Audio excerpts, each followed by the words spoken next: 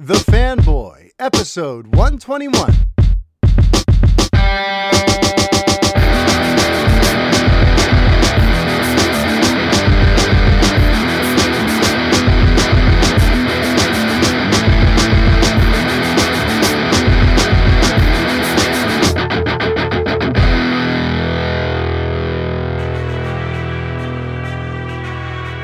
Hi everybody, Mario-Francisco Robles, MFR here with you, and this is episode 121 of the Fanboy Podcast, also known as A Very Fanboy Christmas.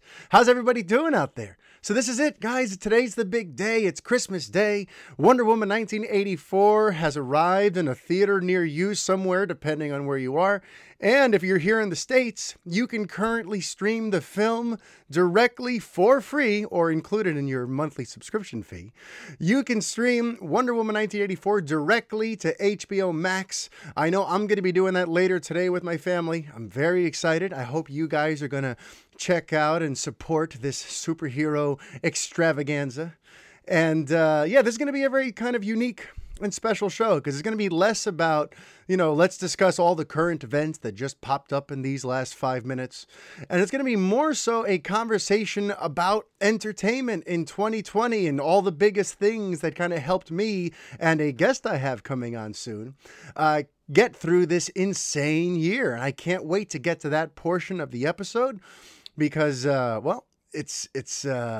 I'm just going to tell you, Brett from the Revengers podcast, my old buddy, we've been friends for, 17 years. And my longtime geek fanboy compadre is on the show with me today. He's going to be right here live, broadcasting from here in Whitestone, here from Estudio Carajo Mierda, right here in my garage. I have Brett coming in and we're going to have an awesome conversation. Very cool things lined up. So for now, since this is a unique and special sort of Christmas episode, I kind of want to start things off with a personal story that kind of ties together a lot of what this show has been about. So hear me out. So you might not know this about me, but I love Superman. And one of the very first exposures I had to Superman as a child was via action figures. I was already made aware of Superman either through cartoons and other media, but the thing that really skyrocketed my love for the character was actually getting to play with an action figure. And actually, I've got it right here, not the exact one, because I have so many that, all their heads eventually fell off because when I was 4, 5, and 6, I was convinced that my Superman figures could fly. Because, it's Superman. So I would just chuck them across the room. So I had like a graveyard of decapitated Superman figures. But this was the figure. And this might be familiar to other 80s babies. But this was for those of you who are watching on the YouTube show, I'm currently displaying the Superman figure that was very popular in the mid to late 80s and early 90s.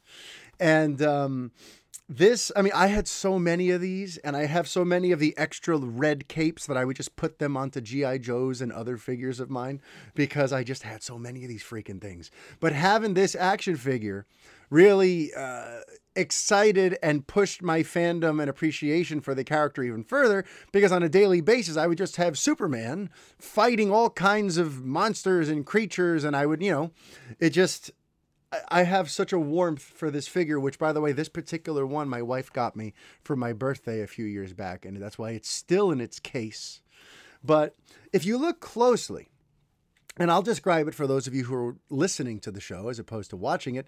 If you look closely, you see how his arms don't bend, and you see how the legs only really move vertically, like up and down, not to the sides and all, and the wrists don't move and the head doesn't move and the waist doesn't really move. See, that sort of stuff used to really bother me when I was little. Even when I was like 6 or 7 or 8 years old, I would complain to my dad about the fact, and not like, complaining about, why did you get me this crappy toy?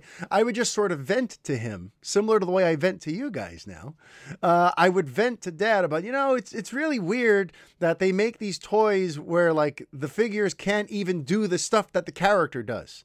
They can't hit the poses that the character can do, can't move in a way that allows you to use your imagination and have them use the abilities that we're used to them having. I always hated action figures that were basically like hard to maneuver little tanks. And my father, you see, a lot of you have complimented or said how wonderful my family movie nights are with my kids. And when I describe, the way that I'm raising my kids and the way I'm passing my fandom down to them and the way I'm honoring all of their little interests and the way that I treat our movies and experiences and geeky things together. And a lot of you have said stuff like, oh, your kids are lucky to have you, or, it sounds like, you guys are having such a great time. And honestly, a lot of that nurturing of their imagination and nurturing of the things that alight their imagination comes from my dad.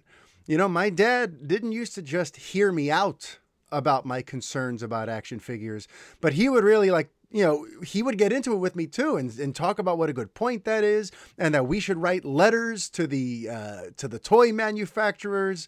And even beyond that, he knew that for me, the perfect Superman figure would be one that's like the G.I. Joe figures. Because if you remember those, the G.I. Joes that were so big back in the day, they all were superposable. The arms and legs moved in all kinds of positions. They were very maneuverable. They were very tactile. To me, G.I. Joes were like the perfect figures. And I used to use those even with my Star Wars figures because they were the same size.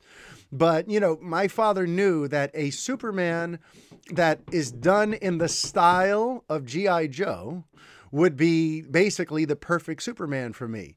And so for the next several years, we're talking from when I was 7 or 8 until even as old as like 13 or 14, my dad would always humor my desire to find the perfect Superman doll, or action figure, I should say. Not dolls. Shut up. When we would get together for our weekend visits, because my parents were divorced and I only saw my dad a couple days a week, a lot of times we would end up at a toy store, like a Toys R Us or whatever, KB Toys, any number of basically now defunct toy stores. And we would go just to see if by coincidence, not because we saw a commercial or because we heard that there were new Superman figures around, but my father knew that it was important to me to find that perfect one. So for years, we would go to toy stores and visit the DC aisle trying to see, hey, is there an epic Superman figure for Mario? I remember once and this is what a wonderful dad my pop was. I remember once I just told him, we were on the train to Queens and I'm like, Dad, I had a dream last night that they released the perfect Superman figure, that it had all like the G.I. Joe style joints on it and all that sort of stuff. And just based on me saying I had a dream about it, he augmented our path home so we could go to a Toys R Us that night and look for it. That's the kind of dad my dad was and is to this day. He really supports and nurtures that little kid in me. And the long story short of it is I never found that perfect Superman figure. And even into my adult years, get this, even into my 20s and 30s, when I was not even playing with figures anymore or collecting them or doing anything related to that stuff, I still check the action figure aisle every time I go to a department store that has toys. And I still to this day go check to see if there's an epic G.I. Joe style Superman figure. And this year it happened. This year I was at Target. This is about 2 months ago. I was at Target pretty much just to go grocery shopping. But as I often do, when I got to the back of the store and I was in the back aisle, the bread aisle happens to be near the toy section. So I'm like, let me just go see if there's anything interesting in the toy section. At this point, I almost just do it like on autopilot. Like if I see superhero action figures, I gravitate over there and I never buy anything, but I always just have to check on the Superman situation. So 2 months ago, I just wandered over on autopilot to the action figure section of my local Target, and I found him. I found my G.I. Joe style Superman figure. And he even has the other details that really matter to me that I didn't bring up. Like he has the cloth cape, because I never liked the Superman that had the hard plastic shell cape. But DC has released this G.I. Joe style for all kinds of characters. It's not just Superman, obviously. There's a whole DC collection, the whole DC library for you to choose from, done in the style of the classic G.I. Joe toys. So not only does he have the cloth cape, not only is he in the style of the G.I. Joe figures that I loved so much, but he even has the yellow S on the back of the cape, because that's something that's hit or miss on the figures. So I basically found my perfect Superman toy. And what I ended up doing right there on the spot, almost to sort of like bring the whole thing full circle and to get to do something that my father never had the pleasure of doing, is, remember, my son has become a big Superman fan these last 3 or 4 months. After our summer of Superman, after going through all the Reeve movies and Superman Returns and Superman the Animated Series and Man of Steel and BVS and Justice League, my son has become a very big Superman fan, and he doesn't have an epic Superman figure. So I did what my dad couldn't do, because he didn't have the option to back in the day, and I bought my son Sebastian that perfect figure. And I've been waiting for Christmas, because I didn't give it to him. I bought it, and I've had it in my garage down here in Estudio Carajo Mierda. I've had it here in my garage along with 5 other figures from this same line to save until Christmas to give him. And I just had that sort of magical opportunity earlier. It's Christmas Day, and my son opened up his DC figures, and he loved his Superman. But more than anything, for me, like getting to watch my little boy open up this figure that I've been looking for, that I basically dreamt into existence years ago, my G.I. Joe style Superman figure. I mean, it was rewarding as a father. And it was rewarding as that little boy who was looking for this his whole life. And you might notice that I said my son opened his. So why am I holding a sealed one here? Because this one's daddy's.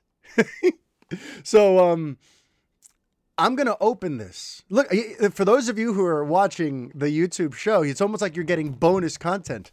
You're getting an unboxing video at the same time. But yeah, something that I've already noticed when I opened it for my son, because another big part of this too is just like, okay, it looks great, but what if it feels cheap? What if it's got a bad build, or what if the joints are too loose, or what if it feels like, if I really play with this thing, it's going to break. So I have to be really delicate with it. And something that I found, look, I unboxed it. See, I don't do unboxing videos. I don't know what happens in them, but this thing was in a box. And now it's not. There. Here's your bonus unboxing content. Who loves you? Who gives you bonus content on Christmas? This guy. Okay. So anyway, I was worried about the build, and thankfully my fears were right away put to rest. This thing is sturdy. It's strong. He could hit all the poses that you want Superman to hit. He can do, I'm going to be playing with this thing. I don't know how or why. I don't know what context I'm going to have for playing with my little Superman figure. But I finally found my perfect Superman. So I had to share that, because I got my son a Christmas gift that was extremely rewarding. And I ended up getting myself one too. This is the end of a very long and arduous mission to find this kind of Superman figure. And I managed to also, send pictures of it and describe the whole thing to my dad. And my old man was very satisfied and very happy to hear that his boy and his grandson finally got that perfect Superman figure. Yeah, it's been a great day so far, and it's about to get better. Because now I'm going to bring on my very close personal friend, Mr. Brett Thomas Miro, formerly of the Revengers Podcast, to come on, and we're going to talk about all kinds of stuff. We're going to talk Wonder Woman 84. We're going to talk some DC on film, of course. We're going to talk Star Wars. We're going to hit up a lot of stuff. So without further ado, here's me with Brett. Hello, and welcome to this conversation. It's a very fanboy Christmas. I have my old Revenger cohort, Mr. Brett Thomas Miro from the Revengers Podcast here with me. And Brett, how you doing today? And I'm happy to be here. It's nice to be podcasting again. It's been a while. Yeah. We've seen each other, but we haven't gotten to really get into the geeky stuff. I feel like on some level we've been saving an opportunity like this to go really full geek on some things. Yes. So now we get to do that. I'm excited. And I feel like we should acknowledge Vanessa. We miss you. We love you. We wish you were here. Our Banana. But Banana, you're having all these wonderful adventures with the Fanboy Garage over with Chris Lisanti and Mr. Aaron Varola. What up? So Banana, we'll be able to put together some sort of reunion, I hope, in 2021. But for now, we've got us, and you know what else we've got? We got a lot of wine because since it is Christmas, I have to make some coquito. You can't be even a little bit Puerto Rican and not have coquito for Christmas. And I'm 50% Puerto Rican, so that really puts a lot of pressure on me. So that means, for those of you who are unaware, I need empty wine bottles. I need places to put the coquito into. So Brett is going to help me. He's already working on his first very heavy pour of Cabernet. Yes. And we're going to be trying to do our best to empty a bottle or two of Cabernet so that I can make coquito after we record this very wonderful episode. But all right, Brett. So 2020 has been a pretty trying year for, the world. Yeah. And everyone's needed different things to kind of get through it, to sort of cope, to sort of, feel some semblance of normalcy through all this chaos. And I often argue that while we love to go on Twitter and Reddit and Facebook and all this crap and bicker and argue about entertainment, the real purpose of it all is to take us away from our troubles. Indeed, escapism. So, yeah. So with 2020 being a year worth escaping, I guess I wanted to open with, are there any, what's a video game, a movie, or a TV show, or a combination thereof that really kind of helped you get through 2020? Yeah, well, I should start out by saying that I'm pretty much a homebody, so I don't know if 2020 was as taxing on me as it was with a lot of other people, and I'm sorry if it did affect you very heavily. I know definitely I have people around me and close to me that are not dealing with it as great as they wish they could, I guess. But for me, I was like, I get to be stuck inside and just do all my entertainment things. It's not that bad. Not be bothered. Yeah, it's not that horrible. So. Starting off, there's the wine. There's the wine cap. Sorry. So yeah, for me, probably one of the biggest things right at the beginning of the pandemic, which for us, I think the shutdowns really started in March. I think everyone will agree that Animal Crossing coming out for Nintendo Switch was an absolute lifesaver because it was I can kind of live a normal life here, even though I cannot do anything else. And I'll be honest, I did fall off the Animal Crossing train, but I did play it religiously every day, probably from March until June. Wow. I did check my Switch. I clocked 240 hours in there. In that month? Well, here's the thing. In that month or two? No, it was 3 months. Here's the thing too. A lot of the times, I was working from home, and for those that don't know, I do liquor and wine sales, so it was mostly just on the phone. So I literally just keep the game on all day, make phone calls, then dig up a few fossils. I'm not judging, by the way, because I've spent probably at least that much in GTA. But keep going. Right. So doing the basic chores, digging up fossils, buying clothes, building, terraforming, selling fruit, all the cool stuff, and things, selling fruit, planting trees, all that fun stuff that I couldn't do because of COVID. So that really saved me a lot. It's one of those games that I think it's just so full of joy. It's something that Nintendo, everything always really brings to all their games. So I definitely started off with that. I did fall off though because there is a level of tedium, and then other things came out. So definitely for video games, big shout out to Animal Crossing this year.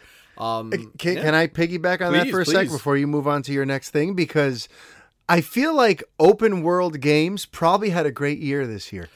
I feel like in a year where most people were trapped at home, they probably chose video games that made them feel like they were out and about, like in an open world, just being able to move freely and do whatever they want because you couldn't do whatever you wanted in real life. Replicate the real world experience as much as possible. It's funny because you mentioned Animal Crossing, and for me, the big thing was, as I mentioned already, was GTA Online. Being able to get, I'm stuck at home, but here I can get in a car and drive around and do things. Which I know we actually jumped on earlier. I know it kind of fell off, but like you, me, and then also and Rob Moreda and Jeremy hopped on here and there too. Yeah, and we were. Well, Jeremy jumped in when we did Red Dead Redemption, which is another open world game. So to me, like the big things I did a lot of this summer in the video game realm were those open world things. That GTA, that Red Dead Online, that thing that makes me feel like I'm not trapped and confined in my four walls. No, I'm out and about in a huge open map, able to move freely and do whatever the hell I want. And I'm not a multiplayer guy, really. I do the escapism, and I like to do single player. And like get lost, but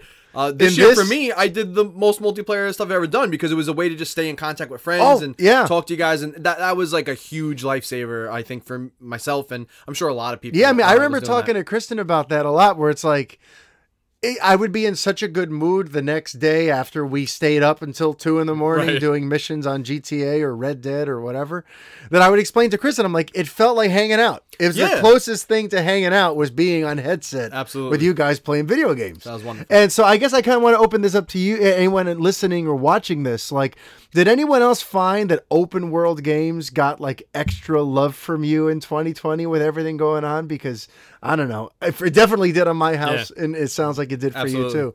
So is there a TV show or a movie that, or several, I'm sure, but what's a TV show or several that got you through 2020? You know, it's funny, and like when I try to think back, I watched probably a million things, and I'm like, I can't even think of anything right now. Everything in my head is like recent stuff, but I know for like this year, I definitely like.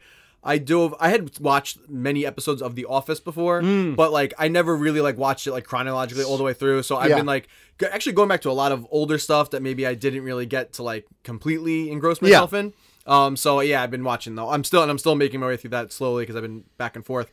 Office, of course, I'm sure we'll talk a little bit later. Mandalorian, which was more recent, but I mean that's been, you know, a huge boon to my life. Trying to think what else, anything major. I honestly, it's like weird. I can't even like think of anything right now. I mean, I feel like a lot of us ventured into things just to pass the time. Like Tiger King was really huge. Yes, I mean at the start of the year. How could I forget all the documentaries? It was like Tiger King, especially that was something my fiance and I like absolutely loved. And, but it was a great year, I think, for that and like sharing what we've been watching with like friends and family. I usually do that anyway, but like I feel like this year more than ever, it's really been, you know, a way to just, you know, again, escape, have something to talk about, and I think entertainment and media has definitely benefited. Oh, I wouldn't say the movie industry so much, but for things that were completed, they're killing it. But to be more clear too, it's one facet of the movie industry that got hit. But if you think about it, the industry through streaming,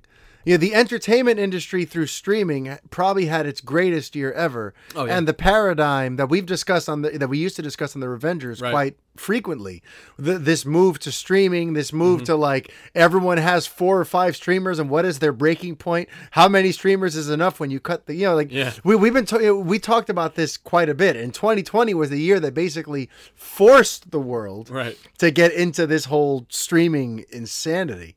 So listen, I'm sure there's lots of different things that you dabbled in that you didn't necessarily think you were gonna. It's been overload. That's why I can't think of anything right now. It's like, you know, I feel like, you know, that's maybe also like to detriment of a lot of things is that like I have had so much stuff flowing in and out that like now I'm like, it's just a big blur. I mean, yeah, it's true. Like at some point throughout the year, like our big thing was like we binged all of Schitt's Creek, and that was awesome. Have you checked that out? We also watched that. Yes, I mean, it was such like a pleasant. It's got so much heart. To have something that's so like positive and filled with heart and family and togetherness in the middle of all of what's going on. Schitt's Creek was like a great gift. So if you haven't checked out Schitt's Creek, you should. It's on Netflix. It became a phenomenon during its final season, which was very unique of it. You know what I mean? It had like 5 seasons where like its small niche audience loved it, and then it came to Netflix, and the whole world fell in love with it. Yeah. Just in time for it to end. Like Yeah, it's such I know, a unique, it's very, very weird. Yeah. But yeah, what a great show. I mean,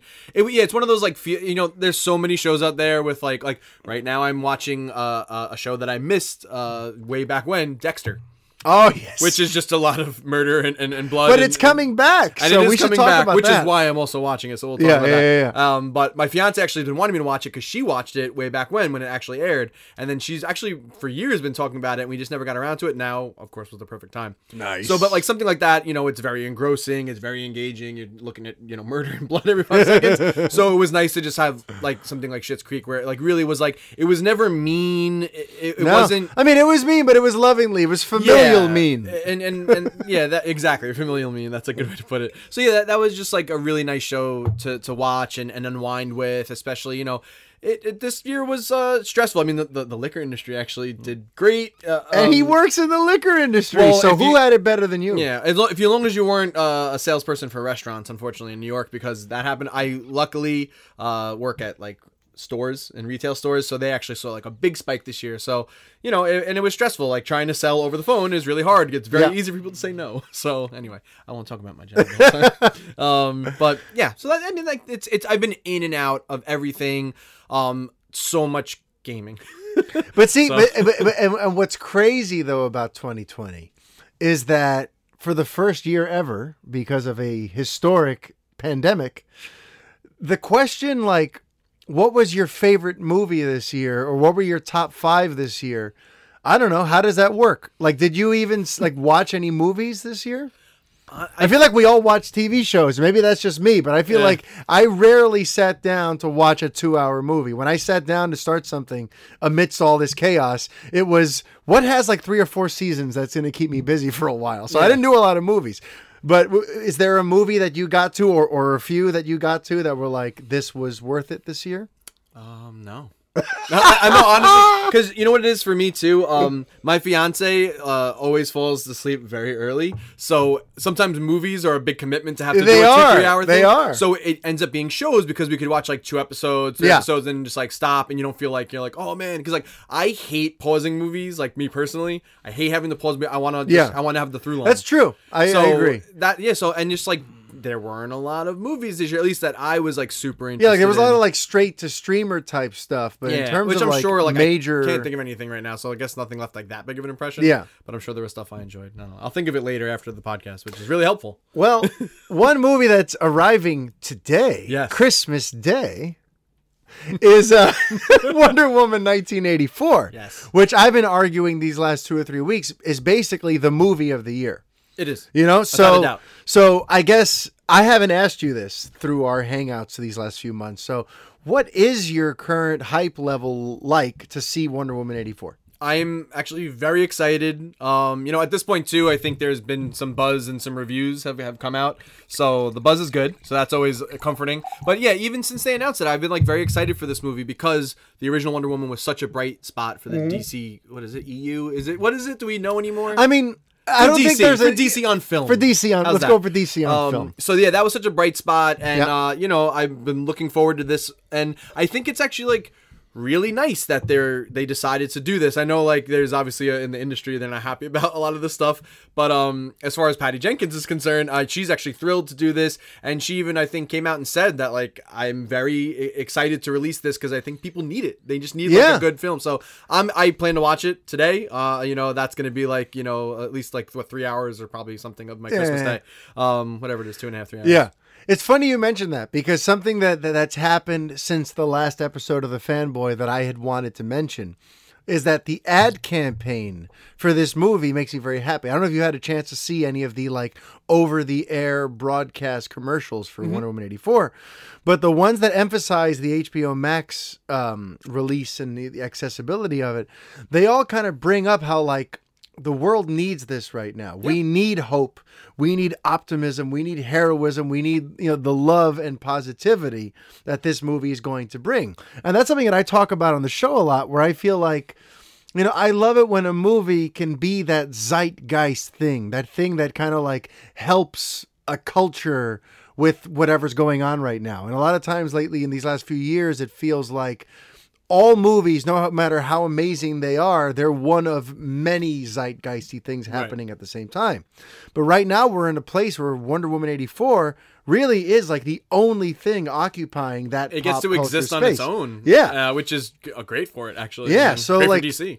Yeah. So like selling it like this thing that's going to bring joy to the world. Like it's something that the world needs.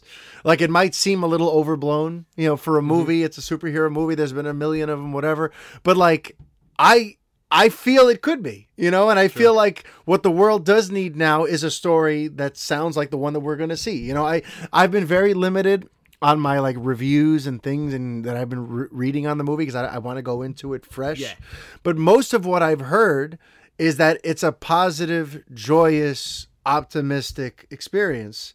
And, that's why I'm definitely making time to see it today, too. We've got a bunch of family coming over. We've been talking about it for weeks. We actually rewatched the first one earlier on in December so that this would feel fresh. So, yeah, this is a must-see, like, today event movie, which 2020 can't really argue it. It's had many of those. Yeah.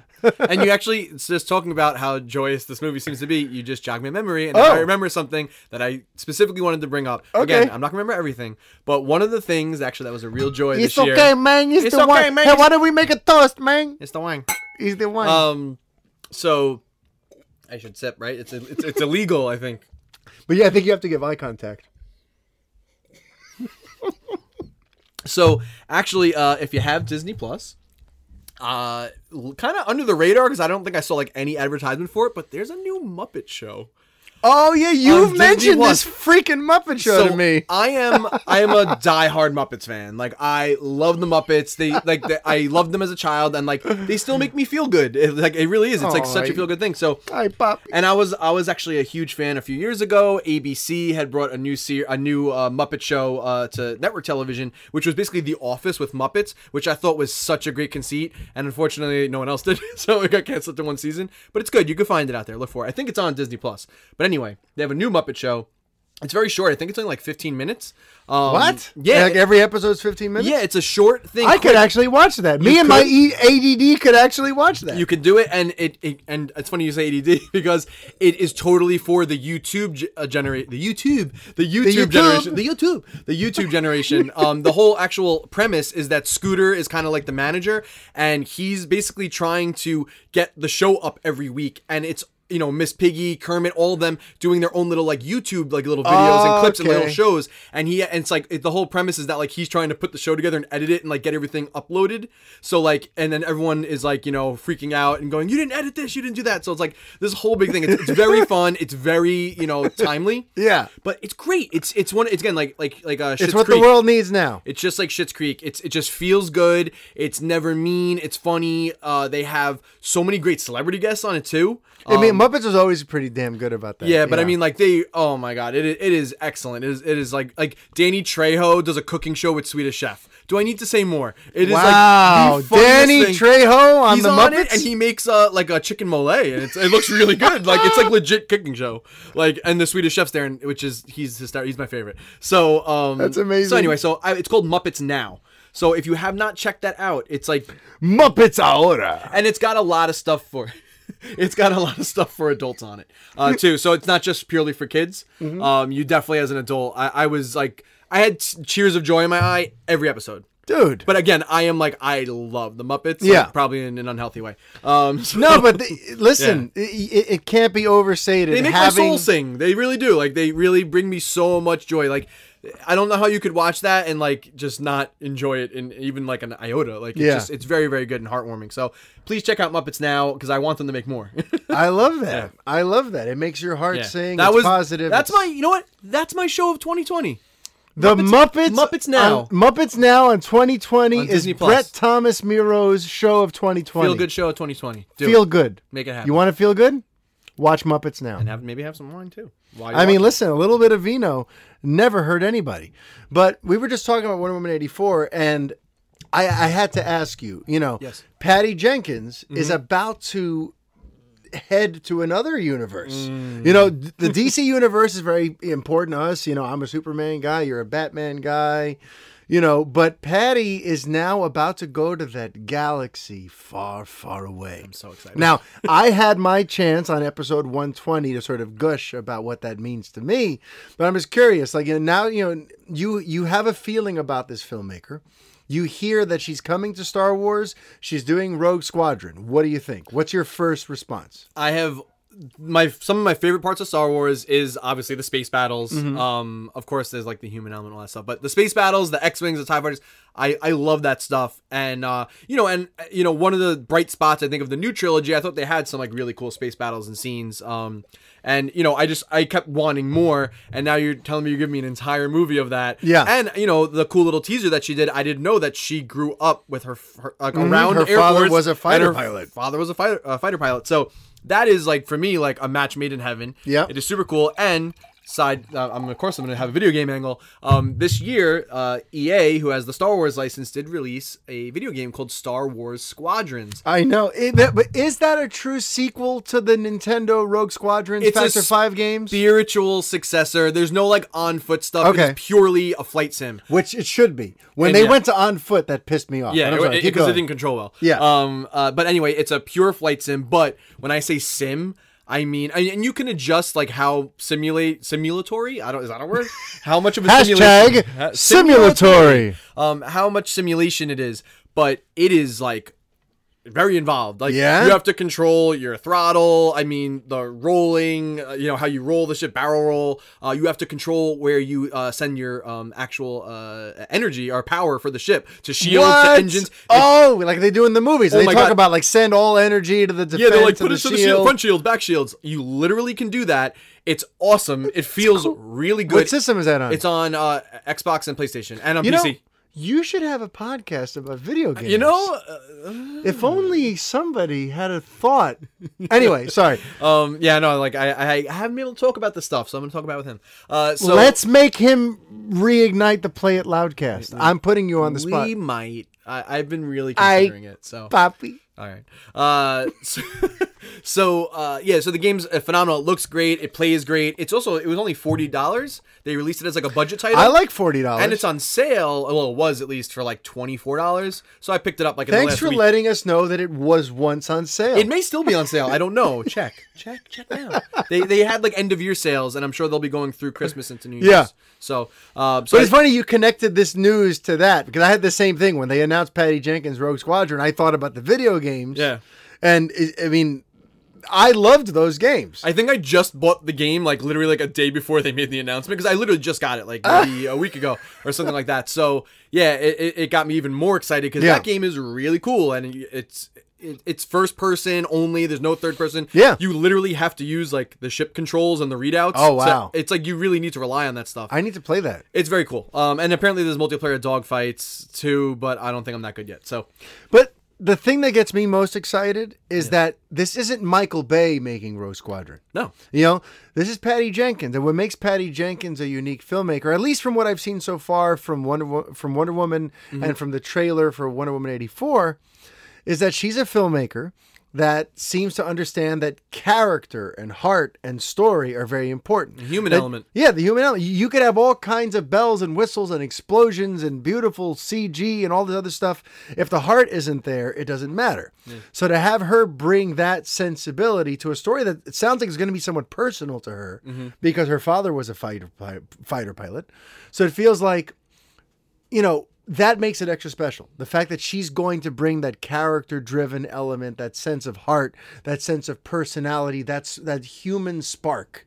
Yes. Which to me, like without that, it's not really Star Wars. It might look like it. You can get X-Wings and explosions and throw in a Death Star, whatever.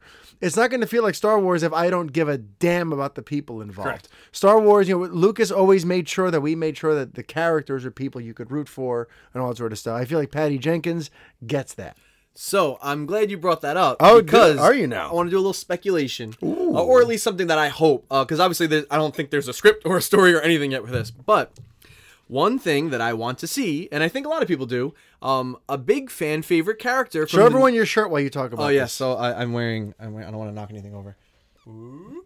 Star Wars, swag, buddy. Yep, there we go. The OG trilogy. And I'm wearing the S from your favorite Superman movie. Oh, you like Superman? This is the Superman Returns S. Your Is it? favorite It looks like the Man of Steel one. No, it's the SRS. It's your favorite. It's his favorite. No, it's not.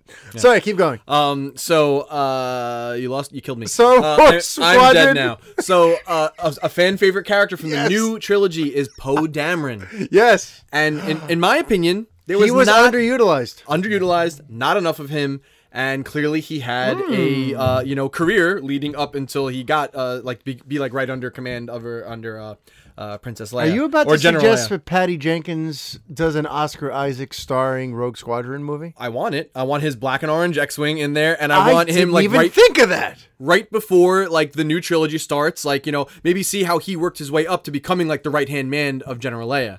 And people love Oscar Isaac. It's a great draw. I think people like that character. And he didn't get to show off what he can do. This is Oscar freaking Isaac. Yeah, and the coolest thing he had, honestly, was that I don't even remember which movie it was in, but it was that one scene where him and an X-wing squadron were on that one planet, really low over the water.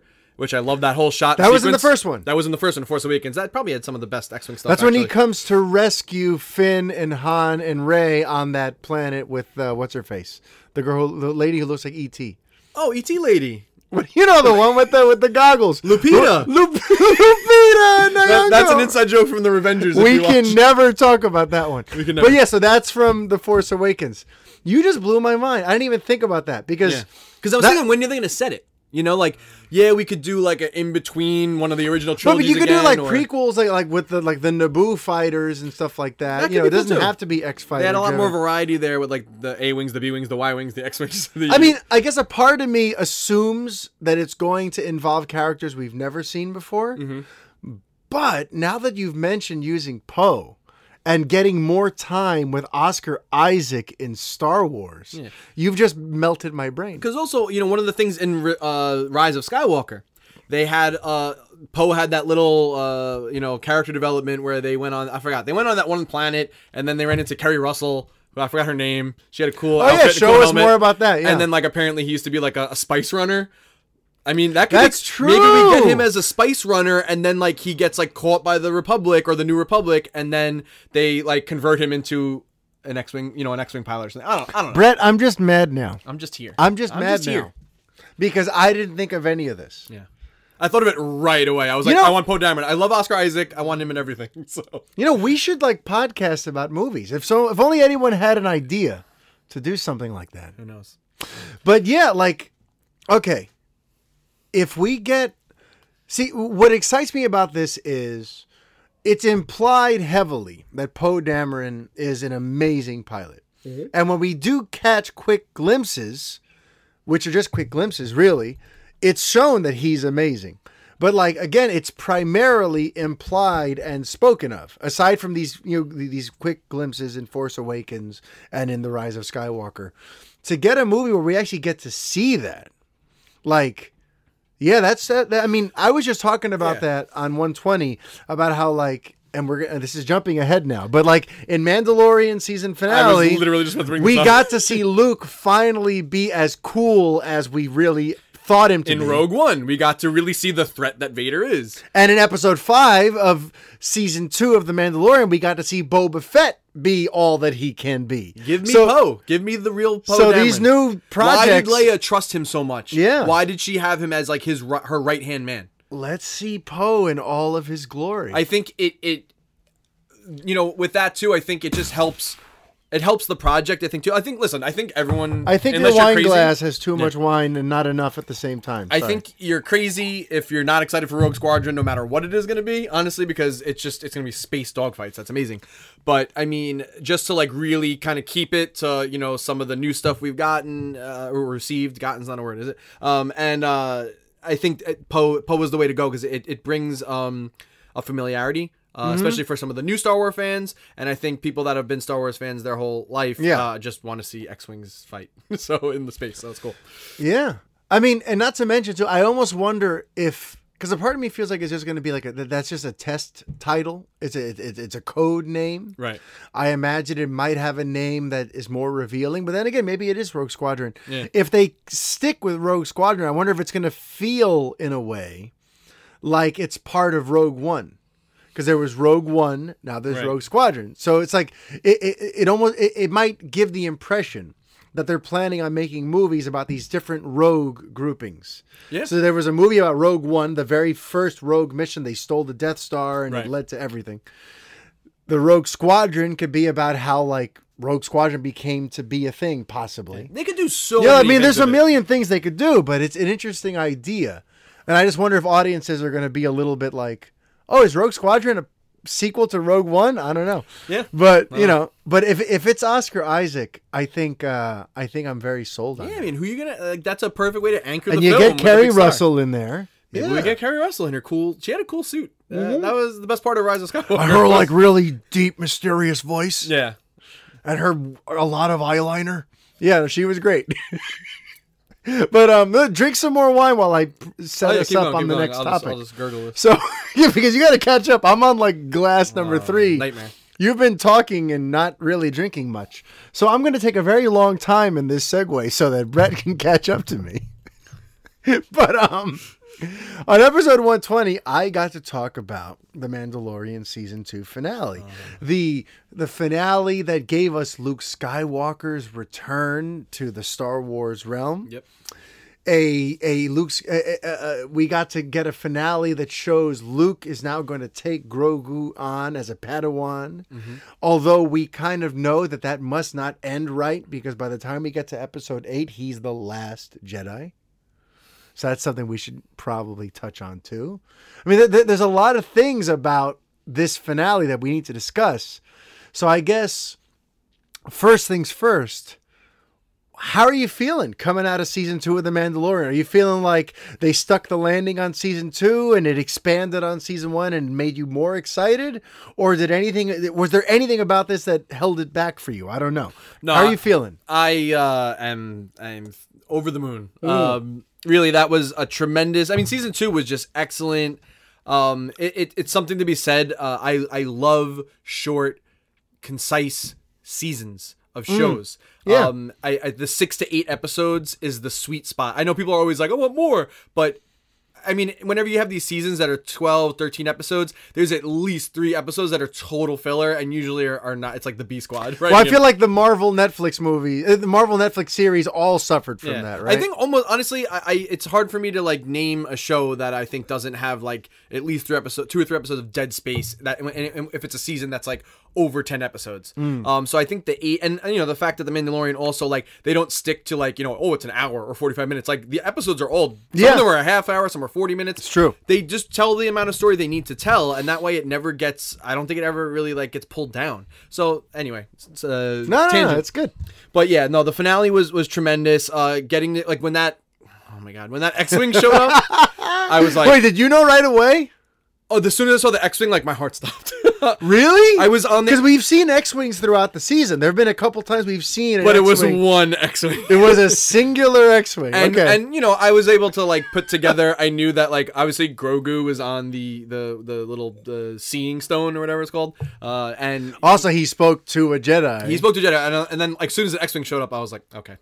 You knew. I knew. Oh, I'm jealous. And then as soon as, like, the all black cloak, I was like, okay. And then for me, it was the all black coke. Okay. The all black, like the X-Wing didn't give it away because we had seen a few X-Wings throughout the season. So you might think, oh, somebody showed up to help. I mean, listen, I knew this must be somebody special. Well, also Cara Dune wasn't expecting it, and she's a part of the New Republic now. When she said, "Oh, they sent one X-Wing," great. I was like, okay, so she's not even aware about this. I didn't even think of that. So she had no connection. So like, she didn't call anybody that should have alerted me that it's not. But part it's almost of like the main... I can see that. Like, I almost wanted to like block it out because I just wanted to wait for like the real moment. And I think like if you didn't pick up on it, obviously the green lightsaber should have. That's what did it for down me. your spine. Yeah. And then you just saw him. I mean, it was basically like you said it already. It was the Rogue One Vader moment, but with Luke. It might have been even cooler. I mean, and I have a side tangent on that, but let's finish with this. It's just for all the people that hated The Last Jedi, Luke Skywalker. I have something to say about that. But anyway, we'll go back. So, yeah, it was tremendous. It ended. And in a way, I was kind of disappointed that, I guess maybe this is, well, who knows? But maybe it's the end of seeing Grogu for a little bit. Yeah. But at the same time, I was like, were they really going to do another season of him trying to get him somewhere? Yeah. You know, so I kind of, in a way, it's good. And I just started watching The Clone Wars, which is the animated series that has a lot of, pretty high critical reception. And discovering, watching the first thing, The Mandalorian, that there seemed to be a lot of lore from that animated series that I missed. So especially this season with Ahsoka and, I'm in the same boat, by the way. I didn't watch Clone Wars, so a lot of the stuff that gave people complete goosebumps and freakouts went over my head. Well, Clone Wars apparently gives like some Boba Fett backstory throughout the seasons. I need to watch that. Bo-Katan is also from the Clone Wars, and there's a lot of talk of Mandalore this season. Mandalore the Great, the Darksaber, Moff Gideon. That's all from Clone Wars. Yeah, see, like, I didn't know that whole bit. I mean, they explained it, thankfully. Yeah. But apparently Bo-Katan was in custody of the Darksaber. She was the rightful owner. And Moff Gideon ended up with it. So he beat her in combat or something. Yeah, like, are we going to see that too? Like, that's another thing too. Yeah. Like, how much of this are we going to, they keep expanding on the mythology. Yeah. Are we going to see that too? I mean, that'd be amazing. I forgot if you see, I mean, I didn't watch it all yet. Obviously, I'm very early on in Clone Wars. There's like 130 episodes or something. I watched like 5. So Bo-Katan, though, she was like, basically, if you have the Darksaber, you're like the rightful ruler of Mandalore, which is the planet the Mandalorians are from. Everyone always thinks it's like destroyed or like the Empire did something to it, but apparently it's still around. So they already set up season 3, if you were paying close attention, because Din Djarin is now the king of Mandalore. Well, that, and also the fact that he did promise Bo-Katan that he would help her take back Mandalore if she helped him with like Grogu and getting Grogu back. And so that's basically your season 3. So I mean, like, I think at this point you have to watch the Clone Wars if you haven't watched it yet, because especially it's Dave Filoni. Dave Filoni did all the Clone Wars. He's heavily involved in this in the Mandalorian. So you gotta join that. So there's a few splinter questions from this that I want to ask you. So first of all, with season 3 now kind of coming into focus, because you're right. At first, it could seem like, wait a minute, these first 2 seasons have been all about Grogu and bringing this baby Yoda to safety. Now, without Grogu front and center, the show might lose its focus. But then again, there's this thing now where technically our star accidentally, because I like this was part of his quest, right? And it feels like, oh, no, this is the natural earned next chapter of this story. We found out that he stumbled upon becoming the king of Mandalore. Yeah. So, the responsibility of that. Yes. Like with season 3, like, do we, it's just an interesting thought to suddenly now, like, we're going to shift the focus. And I guess I have a couple questions for you here. Does that excite you, or do you wish it stayed more with that bounty hunter conceit of like a different mission and checking out a different sort of corner of the Star Wars universe? You know what I mean? Because this feels now like, if we're going to really tackle this, where he's the king of Mandalore, that's really going to be the main story of season 3. And that's really going to be the primary thing he has to figure out how to deal with. Yeah. Do we like that for this character? Or were we hoping it would be more like, oh, what's his next mission? You know what I mean? Yeah, I mean, I loved the bounty hunter conceit. Luckily, we did get a teaser at the end of of the Book of Boba Fett, which I'm hoping that will maybe become the bounty hunter kind of show. Maybe continue kind of the Western style that we got in the first 2 seasons of The Mandalorian. I think The Mandalorian now has a chance to sort of become maybe almost like this like Ronin, like samurai kind of thing, like going back to claim the throne and bring his people back to their home planet. And wow, what a way to develop this character. So I'm excited for that possibility of like really getting deeper and deeper into Din Djarin. I mean, obviously he wasn't born on Mandalore. He was kind of like adopted and being a Mandalorian does not mean you're from the planet. Cause actually I think if you go back to Jango Fett is not actually born on Mandalore either. Yeah. So I think I'm excited about the character possibilities of like kind of like this maybe reluctant king. Yeah, that has to kind of like take back, his home planet and bring his people back together. So that's exciting. Yeah. And then I think Boba Fett could kind of take on the bounty hunter side of it. So I think there's a lot of great storytelling possibilities. But yeah, I mean, the bounty hunter thing's awesome. I mean, it like really the first like 2 or 3. Season really 1, the first 2 or 3 episodes before like really he was with Grogu were some of the coolest things ever. Yeah, I mean that's the thing. Even in this season, they found a way to like have it was almost like procedural, where he gets to a planet and has to help a person solve a thing. So when we're fighting an ice spider, we're fighting a sand shark, so I guess as long as it still somehow keeps that element of like Din out on assignment dealing with a crazy mission every episode, because I don't know, to me it sounds tricky. And listen, I'm not the one in the writing room. I'm not the one. Not the one. I know you probably thought Mario's writing The Mandalorian. Believe it or not, I'm not. But when I think about where we go from here, like, a part of me feels like this gets very sort of esoteric in a way. Hear me out.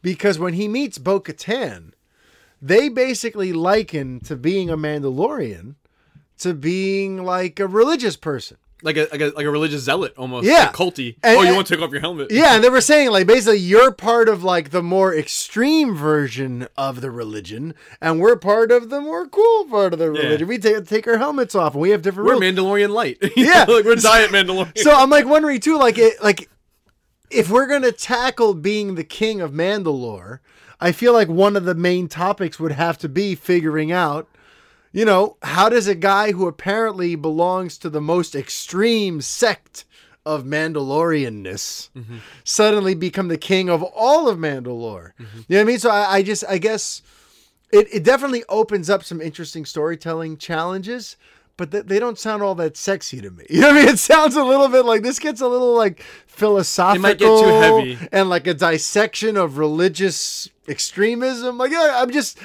I'm just like, I don't know if they'll. They probably won't. It's in good hands. I don't think they'll go down that route, but I'm interested to see that a little bit because I think some of the most fun stuff about Star Wars. And, we'll get into this even more. I'd love to, like, talk about maybe later the future of Star Wars and a lot of the announcements that just happened and kind of how that could work. I love seeing, like, these like, the lore, the backstory, the little tidbits of this universe that we've never got to hear and see before. And, like, that's interesting to me. So, but there's a fine line. There is. Because you were with me on the fact that Solo, a Star Wars story, didn't really need to get made. No, but I love that movie. But we both ended up loving it. And we have that great commentary, which now that there isn't a Patreon, I'm just going to release free of charge. Oh, that's totally right. We did that. We're going to release the Patreon. We have a commentary track for Solo Star Wars Story. But even though we talked all kinds of smack about that damn movie, it ended up being great, right? But the point is this.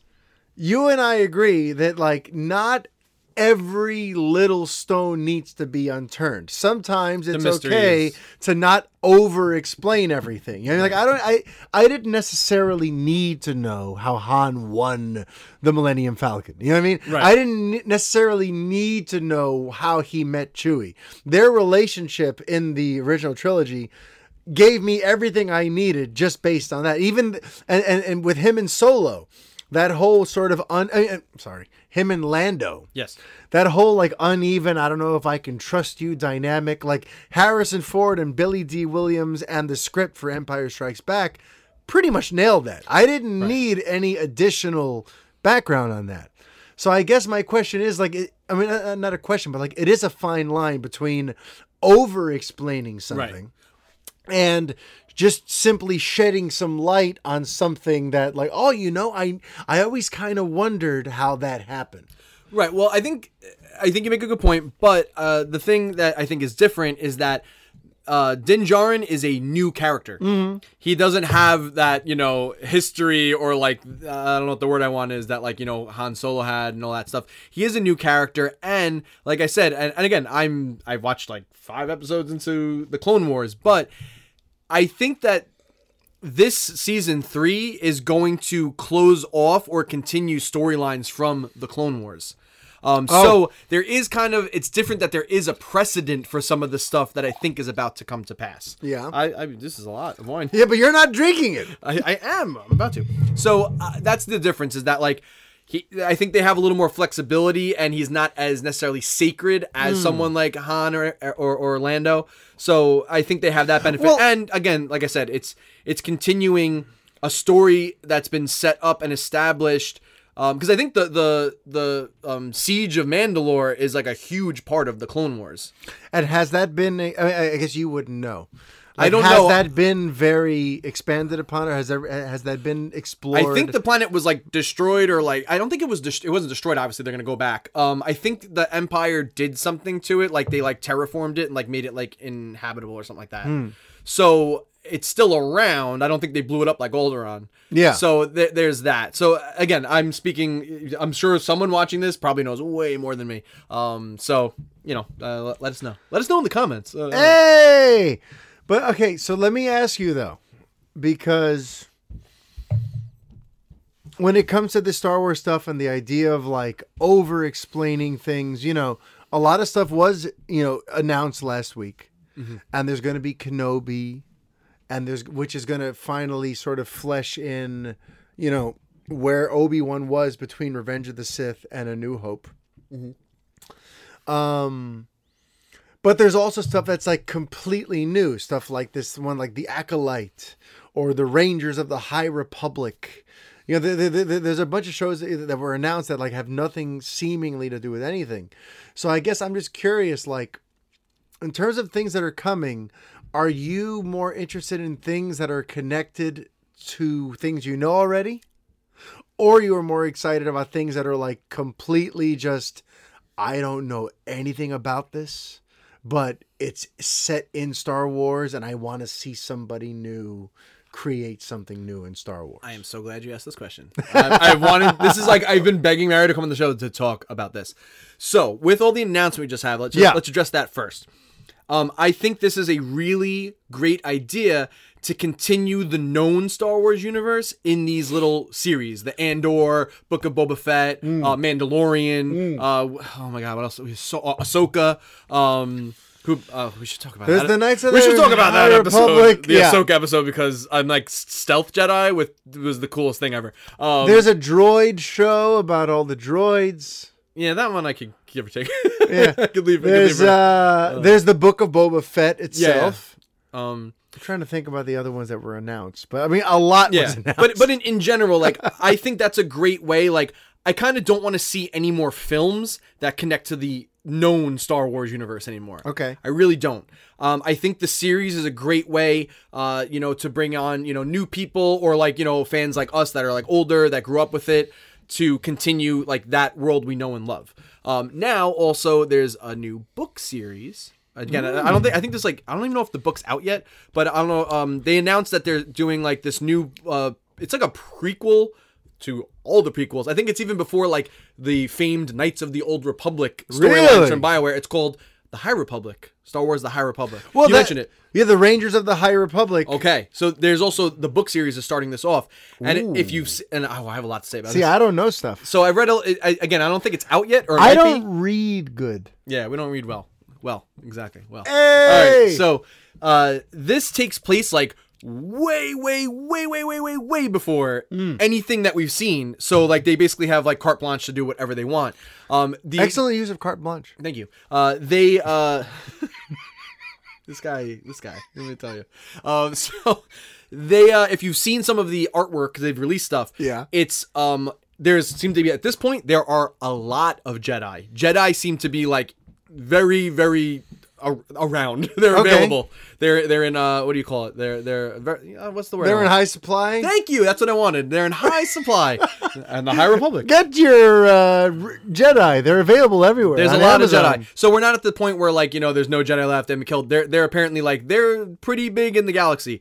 And if you've seen some of the artwork, I'm just picturing Ron Burgundy. Yeah, picturing Jedi. I'm a pretty big deal. I'm a pretty big Jedi man. I'm picturing Will Ferrell in Jedi robes. Yes. Saying, I'm a pretty big deal. Yes. Well, I want to say that the illustrations that have come out so far, these Jedi are dressed very ornate. It's very Arthurian, Game of Thrones, Knights of the Round Table, like white and gold. Well, that's what. Yeah. Very fancy clothes. The lightsabers. I don't know. Some purists might get angry, but the lightsabers are very ornate. They have hilts, not unlike Kylo Ren's, but they look a little nicer. they don't look like they were handmade. They look like they were like maybe made by Apple. So they had like a big company pumping out the lightsabers.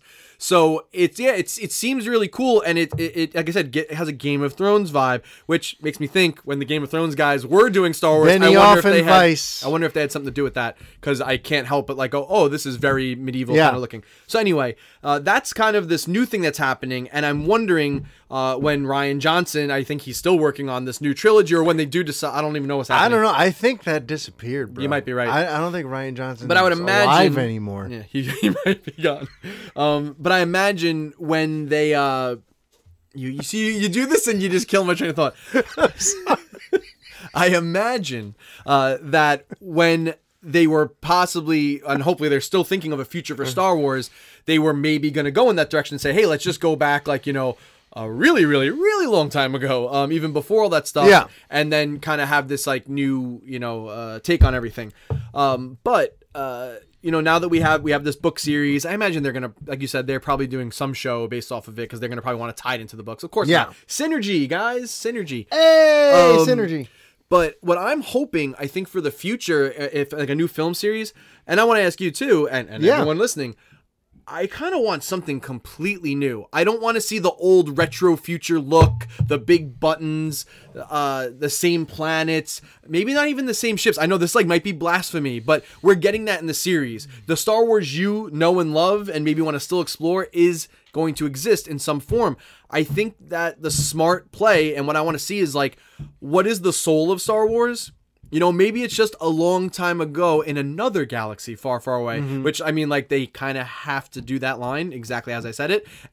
And also I think like they keep things like that and the opening crawl, but I think we get, I'm going to say it. I think we get rid of the John Williams score. I think we do. I want all new. I want a new composer. I want a new creative team. Maybe Jon Favreau and David Filoni, because they know what's going on. I want something brand new, something different. No, I don't want it to be dark like Blade Runner. I don't want it to be like some cyberpunk, steampunk thing. And Star Wars is a little steampunk, I think, as it is. Very kind of like old. There's like a lot of like, poorish kind of looking planets and stuff. And then like only like the Galactic Empire and the Republic had like actual tech. I want something completely new and different, because I'm getting the Star Wars I love still. They announced 40 series. I mean, we're going to be covered. You have to figure at least 2 or 3 seasons out of all of them. We're good for like the next like 20 years. I think Star Wars has to evolve and become something new and different, not connected to anything that we've seen before. Well, before I answer you about that, I just gave you a lot. I have an answer about that for sure. Okay. But before I get to it, I have to ask you, like, did any of that feeling dampen your excitement for what happened in that finale? Because let me tell you what happened with me. Okay. I've been loving The Mandalorian as something that feels like new, a little familiar because of the Baby Yoda thing, but primarily kind of something that feels like, oh wow, Favreau and Filoni are exploring something that we haven't really seen in live action before. And so when the Skywalker thing happened, there was, believe it or not, even through all of my excitement, there was a small percentage of me that was like, oh, so this is also connected to the Skywalker saga. Yeah. You know what I mean? Like, part of what excited me about The Mandalorian was like getting to see a new creator to this world. Yeah. And it's a creator I love. I love Favreau. I love Filoni. Getting to see, I mean, I don't know Filoni from Clone Wars, but from what I've seen, from what he's done in Mandalorian, I freaking love Filoni. Yeah. But, I have appreciation for what they're bringing to things. And primarily what I was excited about was we're venturing into uncharted territory. And yes, okay, the Baby Yoda thing feels a little familiar, but this is still primarily a corner of the Star Wars galaxy that I've never really gotten to see before. So having all of these last 2 seasons build to a Luke Skywalker thing feels almost like, so was all of this stuff just to build up to another nostalgic high point, which again, it was a high point. It worked. I got to see Luke be freaking Luke, and it was amazing. But there's still that part of me that was like, well, the part of me that liked that this was unexplored new territory is now having to confront that this is directly linked to the Skywalker saga and what happened with Luke. Right. So I guess, I want to just counter your question before I answer. Did you feel any of that or did it not really factor in at all? This idea of, well, here's a bunch of nostalgia all of a sudden. No, I mean, I definitely had a hint of that as well. I was like, okay, it's still, you're still not really getting away from everything. Yeah. And, just to add on to that, and I kind of said it before too, but I think in season 3, and I'll know more when I finish the Clone Wars, but for people that do watch the Clone Wars, I think that season 3 is not, I mean, it will be new, but it's going to very much tie into something, the Clone Wars, which we've had already. So I think this, as much as new as these first 2 seasons were, and they bring it back, I still think we're kind of going into charted territory with like little what do you call it? The things when you go out of something. Yeah. The branching path thing. Words? We don't know words. I don't know words. Listen, I blame this $5 bottle of Frontera Cabernet wine. It's a Cabernet Sauvignon. It's a Cabernet Sauvignon. A Cabernet Sauvignon. For why we might have lost our train of thought just now. But I can bring it back. Excursions. I'm that good. I meant excursion. I want these like excursions. These tangents. There's little tangents and excursions outside of it, but I think at the end of the day, they're still connecting to something that was there already. So again, and that just leads back into what I was saying is and again, my question becomes, with The Mandalorian, like, did it bum you out at all that it suddenly became very attached at the hip to the Skywalker saga again? Here we are once again with here's Luke, and this entire thing has been building to getting Baby Yoda to Luke. Like, we've kind of seen Luke and Yoda already. Yeah. But I mean, listen, if it didn't bug you, I wasn't bummed, but I definitely had a tinge of like, okay, it's not really charting its own path as much as I thought it would. Yeah. But again, I wasn't bummed. Like, but I definitely was like, okay, like, but at the same time, I was just so thrilled. To answer your question, I'm dying for a Star Wars movie that has nothing to do with anything we've seen already. Right. Well, that's what I'm saying. This High Republic thing too. I mean, it's nothing to do with anything we've seen already, but it's still Jedi. It's still lightsabers. Can Star Wars exist without X-Wings, lightsabers, that score? Can it be something completely different where it doesn't have any of the elements, but is somehow in its soul still Star Wars? And I think it could be. I want that. Yeah, that's what I want too. Like, I want something new. I love the nostalgia. We live in the age of nostalgia of the 80s and 90s I'm at this with point. You. I mean, but and I love it, and I kind of still want it. But again, I'm getting it. They announced 40 series. 40 Star Wars series. They announced 40 series last week. I don't know why I'm using 40 in particular, but yeah, I think there was 40. So, pretty sure it was 40. So it was probably 40. I don't, good. Like I'm excited and I'm getting my fix there. Like, I need new things, I think, in my life. Well, that's the thing. So to answer your question, like, before I now even pivot, Zelda had to change. So listen to me. To answer your question, yes, I'm dying for a movie. Like, in my heart of hearts, I would love it if someone with the skill of a Rian Johnson, which is a lot coming from me because I had my issues with Episode 8. I know that you and Vanessa were big on The Last Jedi. I remember that episode because I was the odd man out who had some concerns about it. So I would love to get somebody like a Rian Johnson to give us an Episode 1. Yeah. I want an Episode 1 from someone like that. Because my issue with what Rian Johnson did was that I loved 95% of what he was going for, but it felt like a weird thing to suddenly stick into Episode 8 of a 9-episode story. Right. It felt like he was trying too hard to make Star Wars something new and different. Well, yeah, but you're the middle chapter in a trilogy right now. You need to set up episode 9.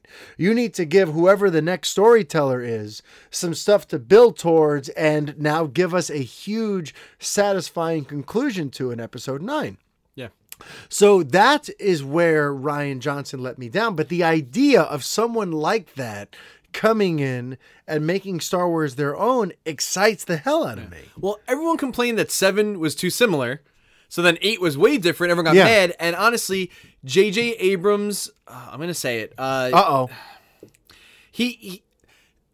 You would not have been Jaja Abrams. 8 would not have been as bad if J.J. Abrams was bold enough and brave enough to really continue what Rian Johnson had set up.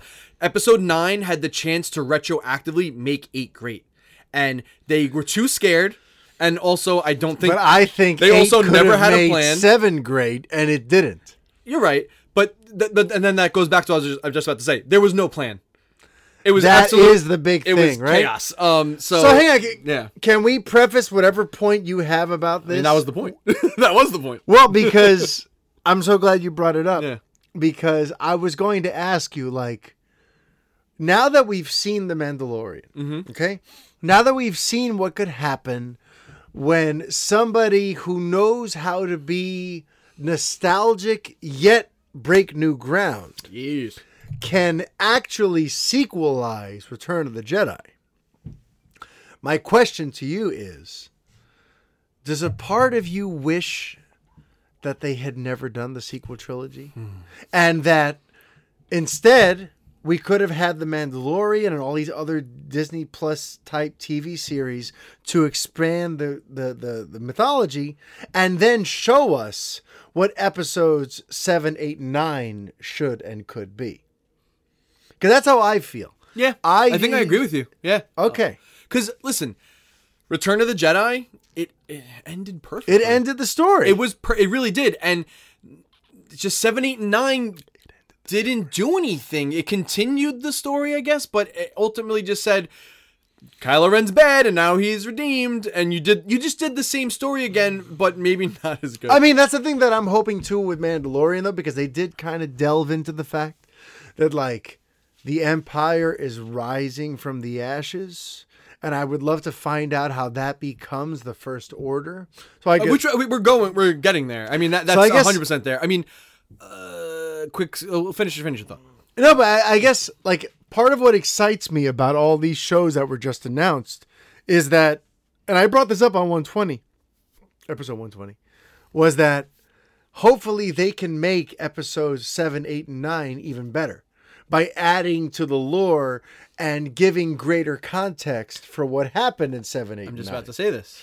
Because without the greater context, a part of me feels like 7, 8, 9 shouldn't have happened. You know what I mean? Because you maybe thought of this already, but for those who maybe didn't catch on, the whole reason Moff Gideon wants Grogu's blood is to make a better clone body for Palpatine. He has a high midichlorian count. All of the clone bodies have been failing, like the Snoke. Remember in episode 9 you saw all the failed Snoke bodies in those tanks? That is why. Why do you think he wants his blood? Why do you keep melting my brain? They are retroactively kind of making the new trilogy better. But that's the reason why they need the blood. They're already, Moff Gideon he's part of the First Order. They're not called that yet, but they already have stuff going on in the Outer Rim. The Exegol, all that stuff is there. They didn't name drop it yet, but that's why they need his blood. They needed something to make a stronger clone body. All of the clone bodies have failed, with the exception of the clone body for Rey's father. I hate you so much. Why didn't I think of this? He was Rey's father is technically a failed Palpatine clone. I mean, he is a failed Palpatine clone. He wasn't strong enough to like have enough midichlorian count to support Palpatine's body. Mm-hmm. So. And that's why she's Palpatine's grandchild. So they actually are kind of retroactively making it better, but I mean, it's still a mess. So again, to answer your question, I'm with you. I want something new. in my heart of heart, and that's the only thing that kind of confuses me about how to feel about Patty Jenkins Rogue Squadron, is that what I really want is an episode 1. Yeah. I want the beginning of an all-new saga. Rogue Squadron sounds like it's just going to be another fill-in movie. Yeah. And here's hoping, fingers crossed, here's hoping it's a fill-in for some era of Star Wars that we've never seen before. I swear, it's tough because I want her to... I love what you said before about her expanding on Oscar Isaac's Poe Dameron. Yeah. But another part of me also feels like I love to see her tackle something I've never seen before. You know what I mean? But I mean, the fact that you are... it's implied they're still in the world of X-Wings and TIE fighters, I think. Yeah. So, I mean, like, how different really could it be? It's still attached to the New Republic and most likely the Empire or the First Order. So, if they set it between the OG trilogy and New Trilogy, you're kind of in the Mandalorian zone. That's what I call it, the Mandalorian zone. Highway to the Mandalorian zone. All right, so you have that. Or you have the between the prequel trilogy and the OG trilogy, or it's just like a mission that happened like during the years of, between Empire Strikes Back and Return of the Jedi, because we do have how long's the gap between that? Like 5 years, I think, between Empire and Return. Empire and Return. Mandalorian's 5 years after Return. I know that. Yeah, I'm not exactly positive. There is actually a several year gap between Empire and Return of the Jedi. That makes sense. And I don't remember exactly, so forgive me. I might have known before wine. Yeah, wine happens. It's wine o'clock on Christmas Day. Oh, I don't like that you said that. Sorry, man. Sorry, man. So yeah, that's where I'm at. So yeah, I don't know where you said it. You actually mentioned something on the last episode that he listens to my show. I do listen to the show, which is weird because he's one of my really good friends. I can just tell him what I'm thinking. He's a real life really good friend. So then what happens is I listen to the podcast because I drive all day. That's what I do. And then I find myself trying to talk back to him like I'm on the phone with him. I'm just not joking. I sometimes like want to say stuff to you and I'm like, oh, it's not really him. I'm not on the phone with Mario. But it's a testament to how good he is as a conversationalist that I feel like my friend is in the car with me. So there you go. He's a tremendous podcaster, as you already know if you listen. Stop it. So he's good. So keep going. But yeah, you actually brought up Dash Rendar. Yes, and I Shadow did. of the Empire. And so what a great N64 game. So fun fact, I actually read the novel. You did? It's the one wow. like Legends. Well, now they're called Star Wars Legends. They're not like canon anymore. But it's the I know. the one that I did read. Although slowly everything's becoming canon. Like they want to bring in Thrawn and other things. They're bringing stuff in now. So, but anyway, keep going. But that book's really cool. It's a cool story, and it actually does intersect. The only thing is it does intersect with Leia and Luke and Empire Han. Strikes Back. Because it's like right before. But what's cool, and if you played the game or obviously read the book, the end is basically a 3-way fight between the Empire, the Republic, and then I forgot he's a green man, and he has pheromones, and he tries to seduce Leia, and he's on this ship called the Skyhook. That's all I really remember. I forgot his name. It has an X, I think. It's like Xanadu or something. It's not Xanadu. Isn't that a musical? Yeah, I think it is. It's like a roller skating That's the one that musical. did in Family Guy. Yeah, way to go. It's Starlight Express or something. That's not that. Wow. Xanadu. So I don't know. He has a weird name. But that what's cool, especially in the game, there's a 3-way fight. So like everyone's an enemy. Like the Republic wants to kill the Green Man and Empire. The Empire wants to kill the Green Man and the Republic. And the Green Man wants to kill both them. Yeah. So it's like a crazy dogfight, which is kind of, it's a 3-way fight. Wow. So that's actually pretty cool. There's a lot of really, really neat stuff in that. So when it comes to unexplored territory, you're down to just check out some stuff we've never seen before. Yeah. Right? But let me ask you also though, now that we've opened up this Luke doorway, okay? And I'm surprised I can remember this because I've had 4 glasses of wine. Yes, I want it. Whatever you're about to say. Yes. No, but now that we've opened this Luke doorway, do you want to see more of Luke between episodes 6 and 7? All right. Or rather, Luke between 6 and 8 when we get to him on Octo.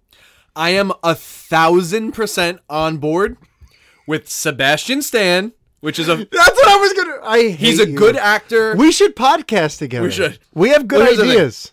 Because everyone was so mad that, like, was it Alden Ehrenreich didn't look like Han Solo, although I did think he did a great job in the film. Whatever. At me. Don't at me. Don't at me. Even though he was like 5'8". I'm going to bring back a joke from the Play It Loudcast. At me if I'm wrong, dog. So, yeah, whatever. He didn't look... Sebastian Stan looks like Mark Hamill. Does. He's a really good actor. I've seen him in more stuff than just Winter Soldier. He's talented. Just give it to me. Like I am.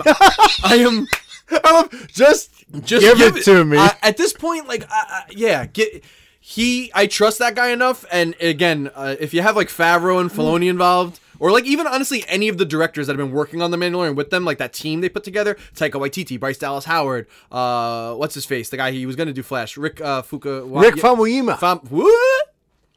Rick Famuyiwa. So yeah, him, and then there was actually fun fact too.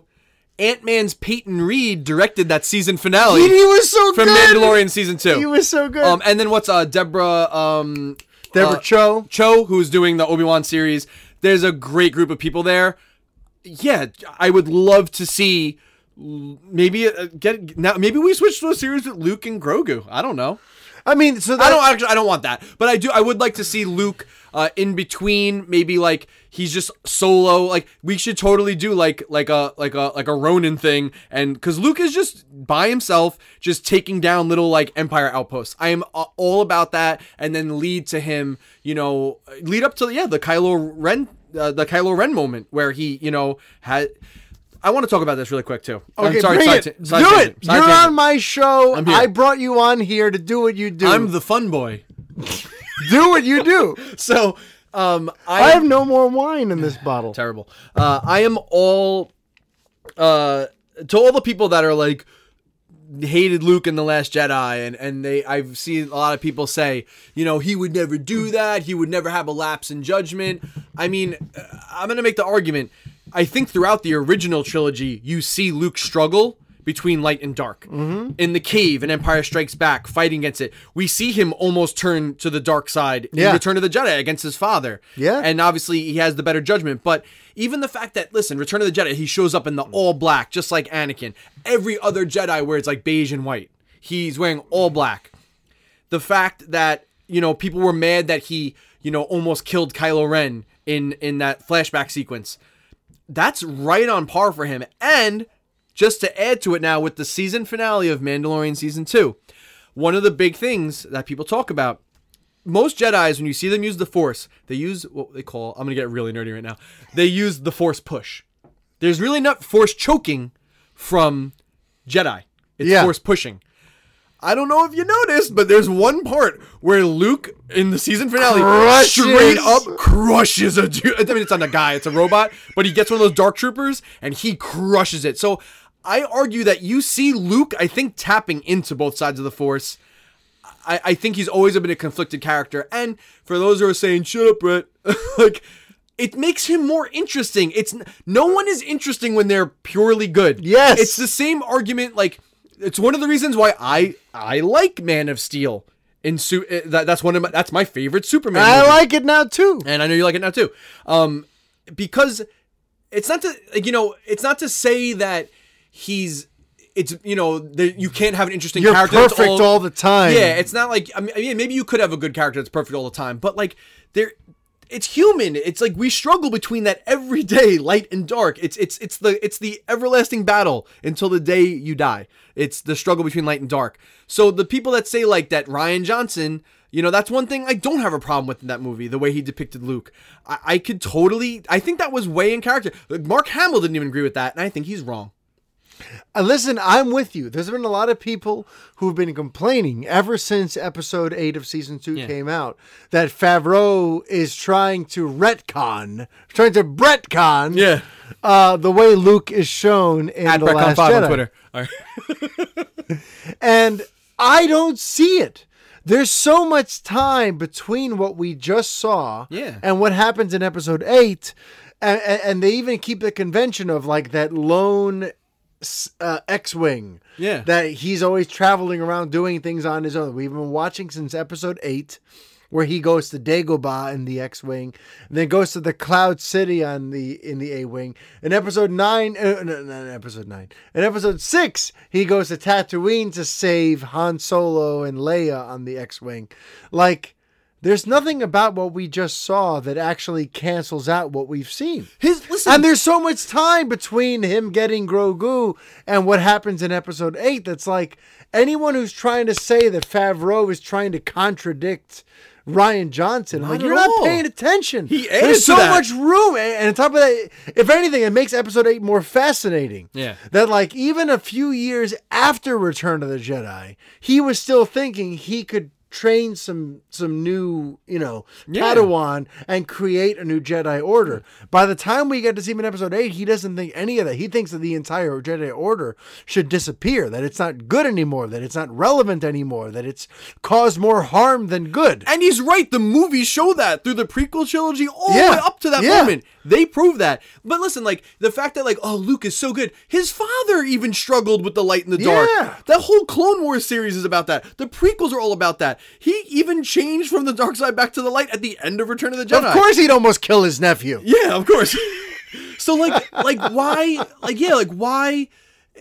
is that, like, such, like, I know everyone just wants, like, Luke to be pure, but, like, it's not interesting. It's not interesting to be completely pure. It's more interesting that he did try. And listen, again, we're talking about the inevitable Sebastian Stan series where we see that actual transformation happen.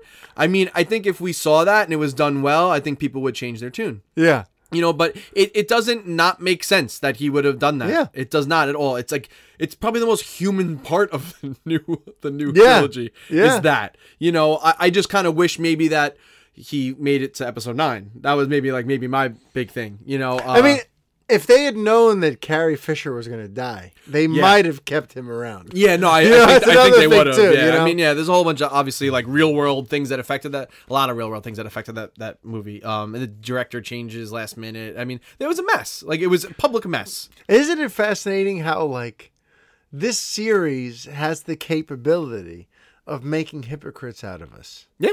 Because there's the part of us that's like, I want something totally new. I want episode 1, 2, 3 of an all new trilogy about a family I've never seen before, a bloodline that I've never known before, the origin of the Jedi and the Sith and the this and the that. But if there was a Luke Skywalker series on Disney Plus announced tomorrow, I'm like, oh, I want to see that. I mean, listen, if there's interesting story to mine, I'm like, Mario, you can speak to this too. Like, we both come from the theater. We have, like, theater degrees from college. Like, we love the art of acting. We love character development. We love stories. Someone having an arc starting one way and ending another. Yeah, we love that. We're like, we're drawn to that. So if you can give me a good story, I am just on board. I again, like, did I need the Han Solo movie? No, but I thought the story was good. It was so good. It was really good. And I think we're getting one of the 40 series is a Lando series, but they haven't announced if it's Donald Glover, which I'm like, if it's not, then I don't. Then want it. Don't even freaking That's one bother. thing. I don't want it if it's not Donald Glover. Yeah. But yeah, it's just like, for me, I think the people that were crying blasphemy. I mean, I think you're wrong, and I think you're wrong. Favreau and Filoni, I think really. They did. Luke barely said anything in that, but just watching him go through those Dark Troopers shows you. And there's also, like, I think this is, like, also stuff that's in, like, some of the novels and books with legends, but there's actually a whole concept of the Gray Jedi that are able to pull. They kind of, honestly, like, they touched on it in episode 8 with the big tree and the book of the Jedi and everything. The book of the Wills or whatever the hell that is. Yeah, the Wills and, like, all this stuff, but there's like stuff in the books of Jedi that are able to master and pull from both the light and dark side, and they're, like, basically the strongest ones. And I was actually hoping that they were going to maybe touch on that in episode 8 with Luke, that, like, he was able to master it, but then eventually came to the decision that no, Jedis are not good. This is bad. Yeah. And also, like, you actually the fact that it's called The Last Jedi, I mean, like, the fact that, like, I keep seeing Jedi introduced in, like, the Clone Wars, and even, like, we see Ahsoka still around during The Mandalorian, like, I'm like, so he never really was. I just think like he maybe thinks he is because he's not in contact with any other ones, but there's a lot of Jedi I think still out there in the universe. Yeah, I think That's so me, though. too. What do I know? Brett, brother man, I just need to thank you for coming on the show this week. Thank you. For a very fanboy Christmas. I need to say too, like, I'm sorry that things in my life got so complicated that the Revengers became something I couldn't really follow up on too often. But not your fault. You came on the Fanboy, and I want to have you on more often. So I just want to say, like, sorry for what happened with the Revengers. You don't need to apologize for that, but thank you. Like, thanks, I guess. I don't know. But thank you for coming on the Fanboy. This has been an awesome talk, hasn't it? So, Brett, how can people find you on the Instagram? Since you're such an inspirational figure. So I'll be honest, I am like, since the Revengers stopped, I am like really bad on social media. Like I'm almost non-existent. So I apologize to people that I used to talk to and that like, I don't do anything anymore. Brett doesn't exist I'm going anymore. to try to be better about it, but I'm mostly on Twitter. I am on Instagram too, but I don't post anything fun. So follow me on Twitter. It's at BrettCon5. Yeah, I would especially love to hear from y'all, regarding, the stuff we discussed about today. I would be happy to continue on it. Mario, thank you for having me. Dude. It was so nice to I've been like holding all this in for like, seriously, since the Revengers ended, I've been holding so much nerd geek stuff in. So I'm so happy to have been able to come on and do that. I would love to do this more. I mean, we will. If we can even resurrect the Revengers at some point, I'm in. Banana, are you paying attention? I know you're with the Fanboy Garage now, so I don't blame you because we didn't,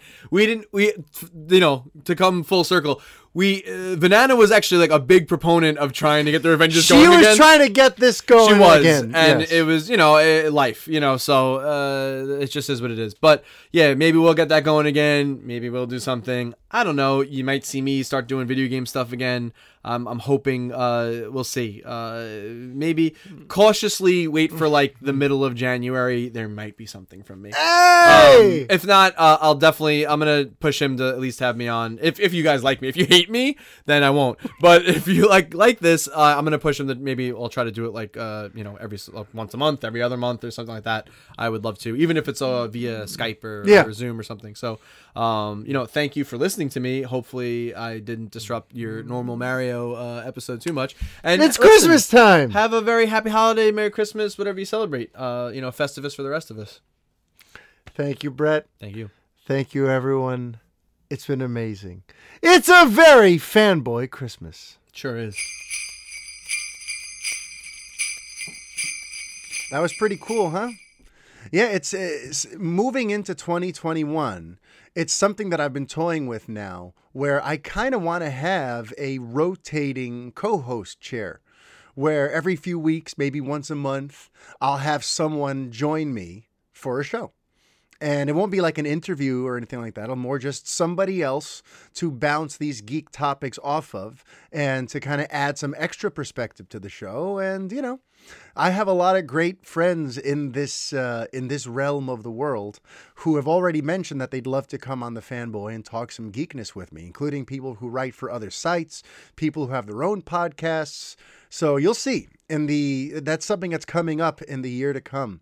And speaking of things that are coming up in the year to come, next week is New Year's Eve, and I will be taking New Year's off, so there will not be a new episode of the show next week. I will be back the following Friday after New Year's Eve, which I believe that's probably January 6th or 7th. I should probably know that sort of thing. But yes, so I will see you guys again in 2 weeks. I hope you have a wonderful Christmas day, or if you're watching this afterward, I hope you had a great holiday. No matter what you were celebrating or how you celebrated, I know we're all doing the best we can amidst this crazy 2020 that we're all living through. So I hope you had a great holiday. I hope you enjoyed today's episode of the Fanboy Podcast. Maybe if you're feeling a little extra generous today for the holiday and you haven't yet written me a review, it would be amazing if you can get on over to Apple Podcasts and leave your boy a 5-star review for Christmas. And I will see you in the new year. So until next time, life is chaos. Be kind. Adios.